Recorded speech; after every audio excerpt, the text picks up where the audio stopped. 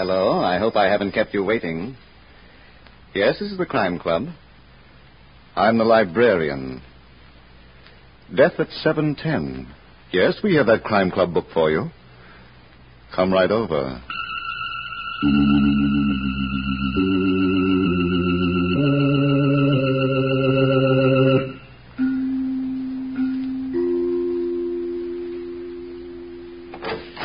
Ah, you're here. Good. Take the easy chair by the window. Comfortable? The book is on this shelf. Here it is. Death at 7:10 by H.F.S. Moore. The very intriguing story of a beautiful woman who was in love with death. Let's look at it under the reading lamp. The train was due to leave at 7:10 in the evening, and at exactly 8 minutes after 7, Mark Kent, a well-known mystery writer, was in drawing room B, his own drawing room, when the door opened, and he was surprised to see a young, beautiful woman. He was even more surprised at the way she giggled. Hello. Hello yourself, and see how you like it. My name is Susan Ward Steele. Well, I'm flattered, but haven't you made a mistake? You're Mark Kent, the mystery writer. I adore mystery writers. Well, your pictures don't do you justice. How about getting me a drink? Don't you think you've had enough? Oh, be a good boy and get me a drink. I better get you back to your compartment. I'm going to Reno. A long trip. I saw you come on the train. I knew it was going to be interesting. I'm not going to Reno. You should have seen Gerald's face this morning when I said goodbye to him. He's my husband. Such a pain in the neck. Look, Susan, do you mind... And you should have seen Claire Ellis's face when I told her that I was going to marry Pierce Carlton. And my stepbrother, Robert Ward's face, when I wouldn't let him have the money. So many faces, and all so long. Will you do me a favor, please? Oh, Pierce will marry me. You just watch, Mark. In 6 weeks, when I come back from Reno, he'll never tell me again he's not the marrying kind. Yeah. How about that drink you promised me? I didn't, Susan. I want a drink. I've got to have a drink. Later, please. Anything. Water. Ginger ale. Take it easy, kid. Take it. I've never been so thirsty. Please. Water. Ginger ale. All about Chicago and Point West. Susan. Albany, stop. All about... No. Conductor, hold the train. There's a dead woman on board. 4 days later, Mark Kent was in a room at police headquarters with Captain McNair, his friend. They were comparing notes, the results of intensive investigation, and some speculation. We start with the atropine, Cap. That's what killed her. Yeah, 1 pill. That's usually enough. Now, here's what the book says about atropine. An organic alkaloid which causes death in humans without coarse anatomical change. No pain. That's right. Symptoms include dryness of mouth and throat, giddiness, wild talk. Death usually takes place within 8 hours. The coroner told me there's no set rule about that. It can happen in 6 hours, in 4 hours, in 1 hour. It can happen in 10 hours. Well, we know from what Gerald Steele told us, Susan didn't get up until almost 11 o'clock. Yeah. Cap, are you willing to do some speculating? If it doesn't mess up the facts. What facts? All right, go ahead. But remember, you're not writing a book. This was a real murder, and I'm a real policeman. Now, we've got a pretty good idea of the kind of man Gerald Steele is. There's no record that he ever had a job. His wife, Susan, was very rich. So? Okay. We know that she left a will giving him half her estate, and we know that she was going to Reno to get a divorce. Another man, Pierce Carlton. Now, let's combine what Gerald told us about that morning 4 days ago and what, for reasons of self-preservation, he might have forgotten to tell us. Go ahead, I'm listening. All right. It's 11 o'clock. Susan Ward Steele has just gotten out of bed, and after the usual routine, she goes into the kitchen, where she finds her husband sitting before a big breakfast. She's a little annoyed. Good morning, Gerald. Enjoying yourself? Any objections to my being hungry? Oh, no. I thought today you might have less of an appetite. I'm not responsible for today, Susan. Ham, eggs, toast, and coffee. Is that your first helping, dear? Oh, nuts. You don't say. You're so articulate. Where's Tommaso? I told him to take the day off. You told him? Yes, what's the matter with that? But, darling, you don't pay his salary. I had an idea that we wouldn't want any strangers around the house today. You're so sweet. But I'm not spending today with you. Oh? I'm having lunch with Robert, tea with Claire Ellis, and then... would you like to guess? Cocktails with Pierce Carlton. The great send-off. Don't be so bitter. He works for a living. Sure. Well, at least he has an office. Pour me some coffee, please. Yes. You want eggs, too? No, just black coffee without sugar. A full cup. You must have had a big night. Where'd Pierce take you? Places. Lots of people. I heard you slept well last night. Susan. You were snoring when I came in. Oh, for pity's sakes. First I get it because I'm eating. Now it's because I slept. You don't think much of me. You're a parasite, Gerald. And you're beginning to look like one. You don't care what you say, do you? Oh, don't tell me that there's pride under that expanding waistline. Just one more word out of you and I'll... Yes? What's the use? I can't take it. I don't want you to go. Really? I'm thrilled. If you go through with the divorce, I don't know what I'll do. I know one thing you'll have to do. Get a job. Huh?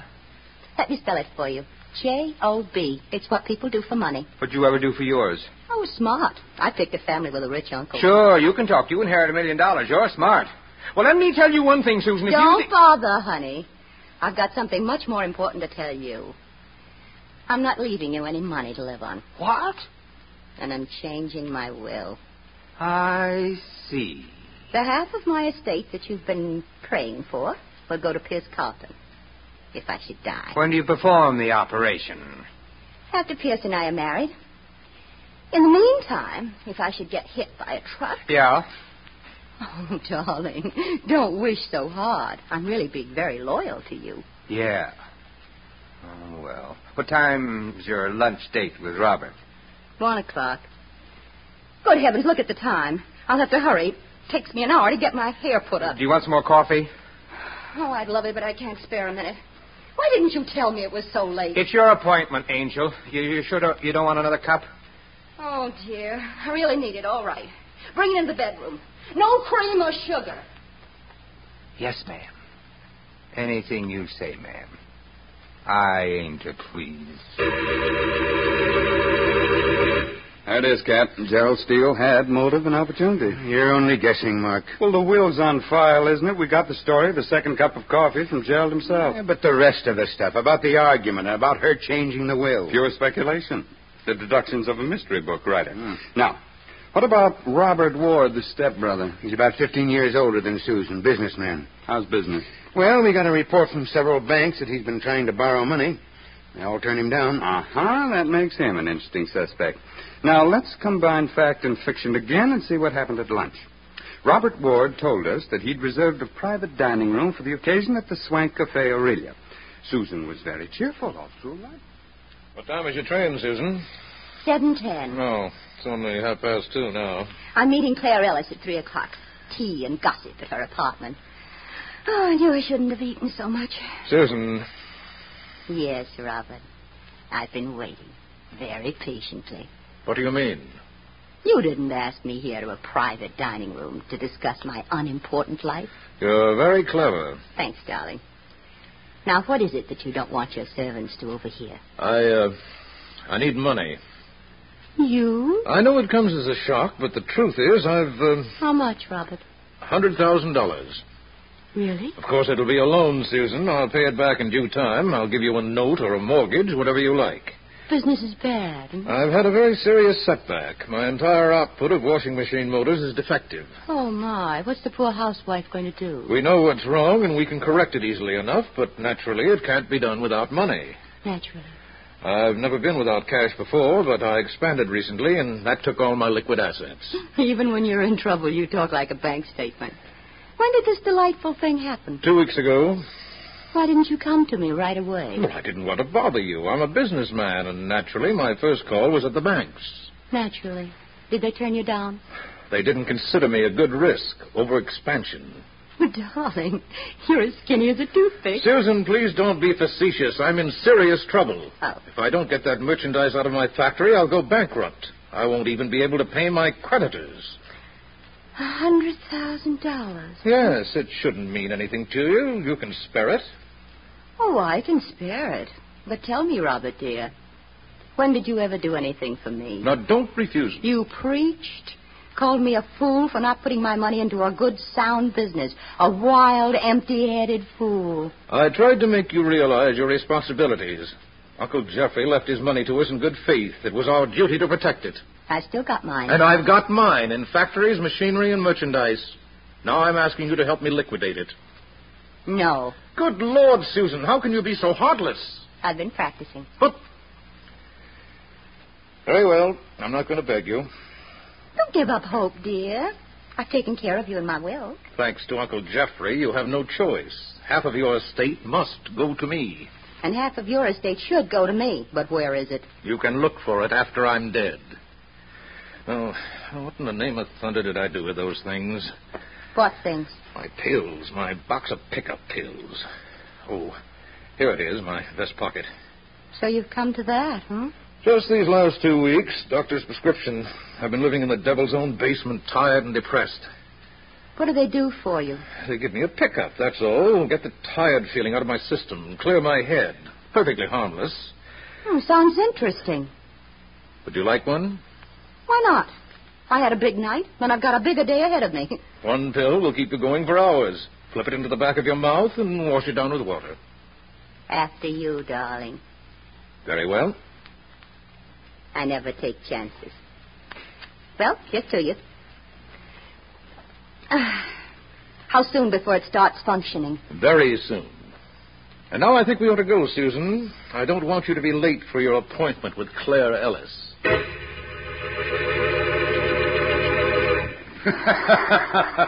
Well, it's a possibility, Ken. Oh, sure. So's a trip to the moon. You better stick to writing mystery books, Mark. If you make a mistake, nobody burns, except maybe your publisher. Did Robert Ward take a pickup pill while you were grilling him 3 days ago? Now, wait a minute. Are you trying to tell me he had a box full of atropine pills when he met Susan Steele? Maybe. And that he passed them off as pickup pills? Maybe. But according to your own speculation, he took one of those pills himself. Now, why didn't it kill him? You might have had one in that box that was harmless. Huh? You know, a real pickup pill. Sure. Put that in your next book, Mark. It'll read fine. I will. But for the time being, you won't mind if I keep it a secret from the district attorney, will you? No, I don't mind. Shall we go on? Go ahead. I'm on 24-hour duty. Well, the next stop that Susan Steele made was Claire Ellis's apartment. Now, what do we know about Claire? She served tea and ice cream cake. But not because you like Susan. Oh, you've got a private line to her inner thoughts, huh? Didn't you notice how she was defending Pierce Carlton as you were questioning her? I noticed it. Yeah, he's the man Susan Steele expects to marry. And Claire's in love with him. Now let's see what we can get out of the situation in which two women in love with the same man meet for tea a few hours before one of them dies on a train, the victim of murder by slow poison. I'll get the tea things, Susan. They're in the kitchen. Oh, there's no rush, Claire. I'm not meeting Pierce until 5. The lovely, romantic orchid room. I told this weak boy I must have orchids on our wedding day. Slews and slews of them. Susan, do you know why I asked you here? Of course. To plead with me. We used to be good friends. Used to be? I'm sorry to hear that, honey. Susan, don't marry Pierce Carlton. He doesn't love you, Susan. Pierce and I were practically engaged when I introduced him to you. Why did you make a play for him? You had a husband. I was smitten. You were smitten.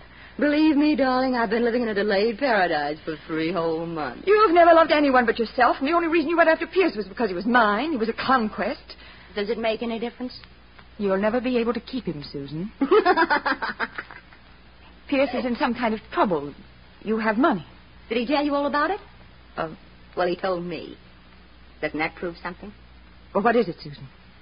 What's wrong with Pierce? It's confidential, dear. Between sweethearts.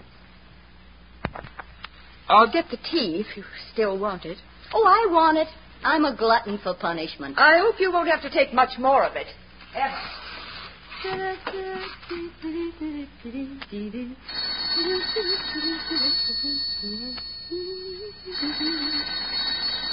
Why not? Hello, and don't keep me waiting. Oh, it's you. Of course, Gerald. Are you surprised to hear I'm still breathing? Where's Claire? Oh, she's downstairs sweeping the sidewalk. She pays off the back rent that way. I'd like to talk to her, please. Oh, she can't be disturbed. Now, look here, Susan. But I can give her a message. Ask her to call me back. No love and kisses? Not yet. I was only thinking we might go for a walk in the park. A walk. How thrilling. Gerald, darling, when did you give up driving? Oh, nuts.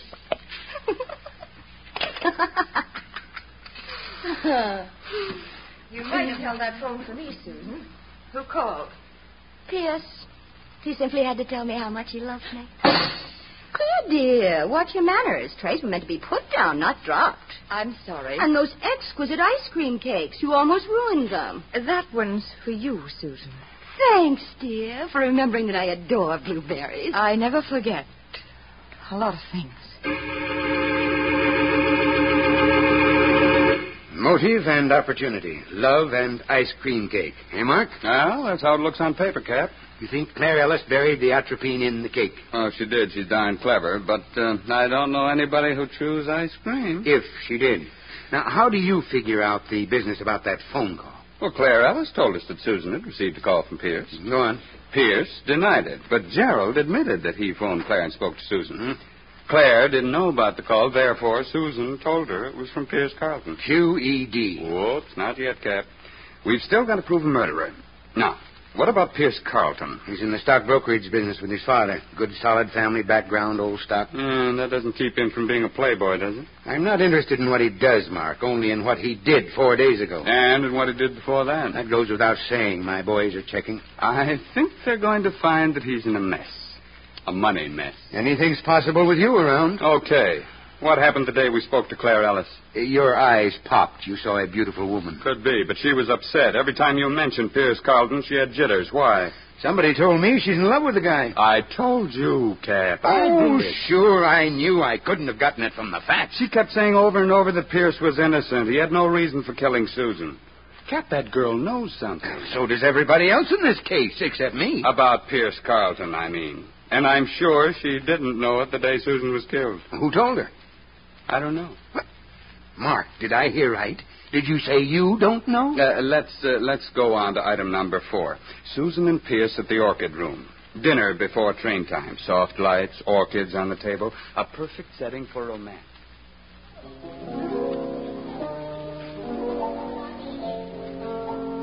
Oh, darling, darling. 6 weeks. 6 long weeks without you. You'll get used to it. Don't laugh at me, please. I'm going to miss you terribly. There's a lot of excitement in Reno. And cowboys. Pierce, how can you say that to me? Don't you like cowboys? I like you better. How was Gerald this morning? Oh, why talk about him? Why not? He's human. What's the matter with you? You'd rather talk about everyone but us. It's a wonder you don't ask me about Claire. You know, I saw her this afternoon, too. Or don't you have to ask me about her? You never could take kidding, could you? Oh, I didn't realize.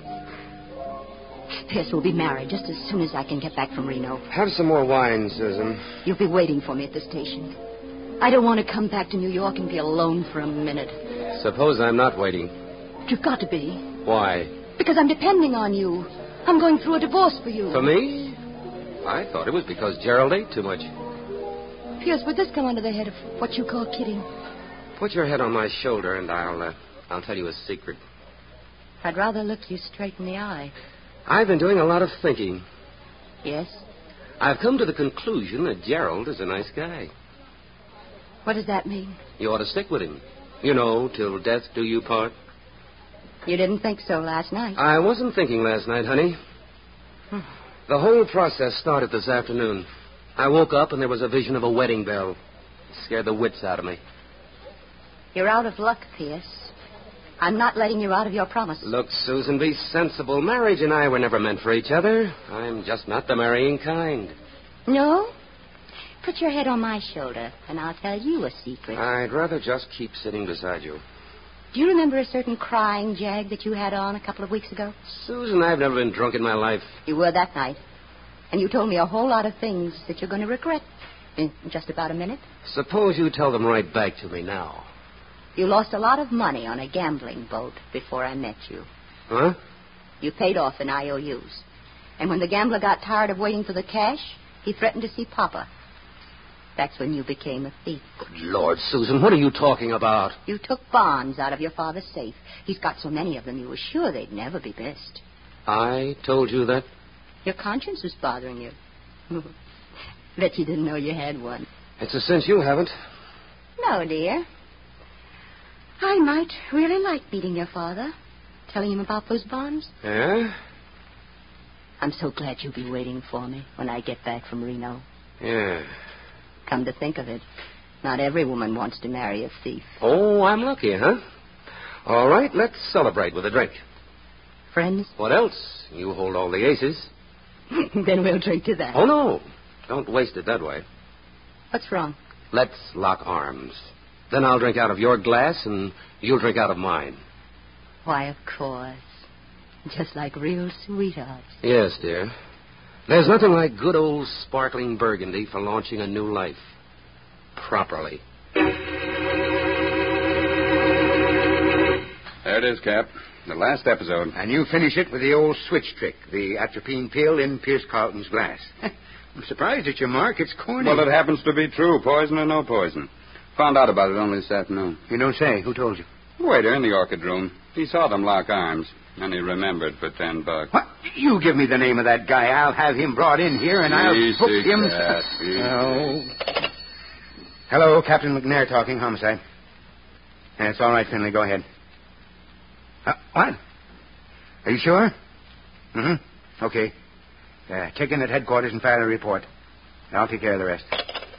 What sign of the horoscope were you born under, Mark? I don't know. Why? Well, you're either very smart or very lucky. Pierce Carlton lost $80,000 on Jimmy Bryson's gambling boat 4 months ago. Finley just got it from Bryson himself. The debt's been paid. That's how it is, Cap. When you go by character, you can't go wrong. Maybe I ought to have a little more respect for you, huh? Well, just read my books, and I'll be happy. Yeah. Now, let's see. We've got 4 suspects. Gerald Steele, the husband, who was going to be left holding the empty bag. And who was still in the will for half of the fortune. Right. Mm-hmm. Robert Ward, the stepbrother who needed money and was turned down. He's in the will for the other half. My money's on him. Maybe. Claire Ellis, the lovesick rival, and Pierce Carlton, who didn't want to get married but who talked too much to Susan. Every one of them had motive and opportunity. What does your imagination advise us to do now? I got an idea, Captain.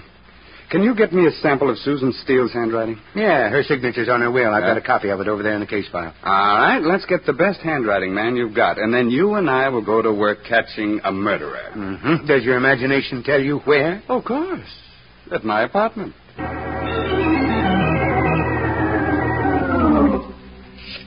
Mark, if this works, I'll buy you a new hat, and I'll eat your old one. And, I'm supposed to be all alone, Cat. Hello? Gerald Steele? Yes? This is Mark Kent. Are you free to talk? What kind of a question is that? You'll understand. I was the last one to see your wife alive. So I read in the papers. You're also a friend of the police. Only when it's convenient. For example, I didn't tell them that Susan gave me a note before she died. A what? There's a name in it, a murderer's name. Look here, Ken, what's that got to do with me? It's for sale, Gerald. I had nothing to do with Susan's death. Oh, of course, but who's going to believe it? Does that note give my name? Is that what Susan's done to me? I'll be in my apartment until 7:10, Gerald. You're going to inherit a lot of money. I'm sure you'll want a partner to help you enjoy it. You certainly got your nerve with you, Mark. I've also got you for protection, Cap. Now we'll just do a repeat performance on Robert Ward. And then we'll go down the line. Claire Ellis and Pierce Carlton. One of them's liable to bite.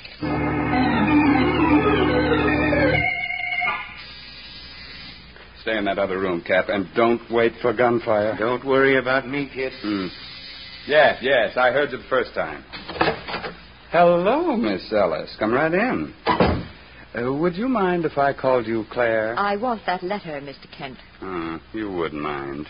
And I thought this is the beginning of a beautiful friendship. All I want from you is that letter. I've got a gun in my handbag, and I'm not afraid to use it. I didn't think you would be. How much money did you bring? I didn't bring any. Well, Mr. Kent? I've got the answer, lady, and I'll take the handbag, too. I didn't kill Susan. Now, please, give me a chance to explain. Sure. Come on. No. Pierce told Susan that he wasn't going to marry her. And I know she put his name on that letter. You don't have to protect that guy anymore. He told me the whole story the day after Susan died about her threat and why she threatened him. I made him tell me. Yeah, let's go. No, please. Somebody wants to come in here, Ken. Another one? Here's a magazine. Take Claire into that other room and read the advertisements to him. Yeah, come on, you. When that guy works in a case, you never know what's going to pop next. Coming. Oh. Get out of my way, Kent. With pleasure, but I'd be glad to do it even if you didn't have a gun. Mr. Ward? Are you alone? Now that you're here, practically. I don't trust you. Put up your hands and walk toward that other room. Oh, you're kidding, aren't you? Move along. I'm not going to waste any time on you. All right, but since when do blackmailers work with an audience? Just walk directly in front of me and into that room. I'm in. You're a bigger fool than I thought, Mr. Kent.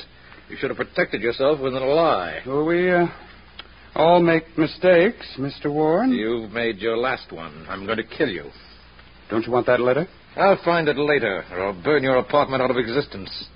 I've got a right to my share of Susan's estate, and the law won't take it away from me now. So it was you who killed her? Of course. I needed money for my business, and she refused to lend it to me, the fool. No intelligence as she'd have known I was prepared for every emergency. Yes, I sort of had that figured out. This box of pills, pickup pills, a wonderful tonic. Unfortunately for Susan, the one I let her pick was atropine. Don't look now, Mr. Ward, but there's a man behind you. Drop that gun. Drop it. Captain McNair. Yeah, with bracelets you can't buy at Tiffany's. You should have looked when I told you, Mr. Ward. Well, sure. Well, Mark, it gets me how you figured this whole thing out. I'm a dreamer. Would you like to take care of my old hat now? Your old hat? What do you expect me to do with it? You said you were going to eat it, didn't you? Oh, yeah. But I said I'd buy a new one first. Well, a deal's a deal, but I hope you won't mind waiting. No, I won't mind.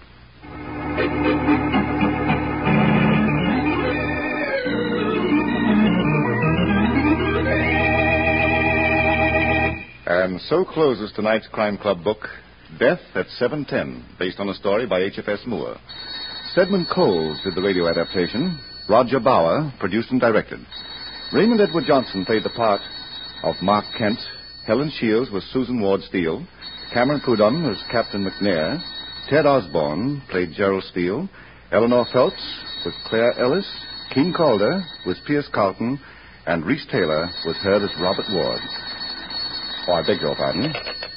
Hello. I hope I haven't kept you waiting. Yes, this is the Crime Club. I'm the librarian. Yes, come over a week from tonight. Good. We have the very exciting story of a night that was made for fun and remade for murder. It's called Coney Island Nocturne. In the meantime? Well, in the meantime, there's a new Crime Club book available this week and every week at bookstores everywhere. Yes, it's available now. Fine. And we'll look for you next week.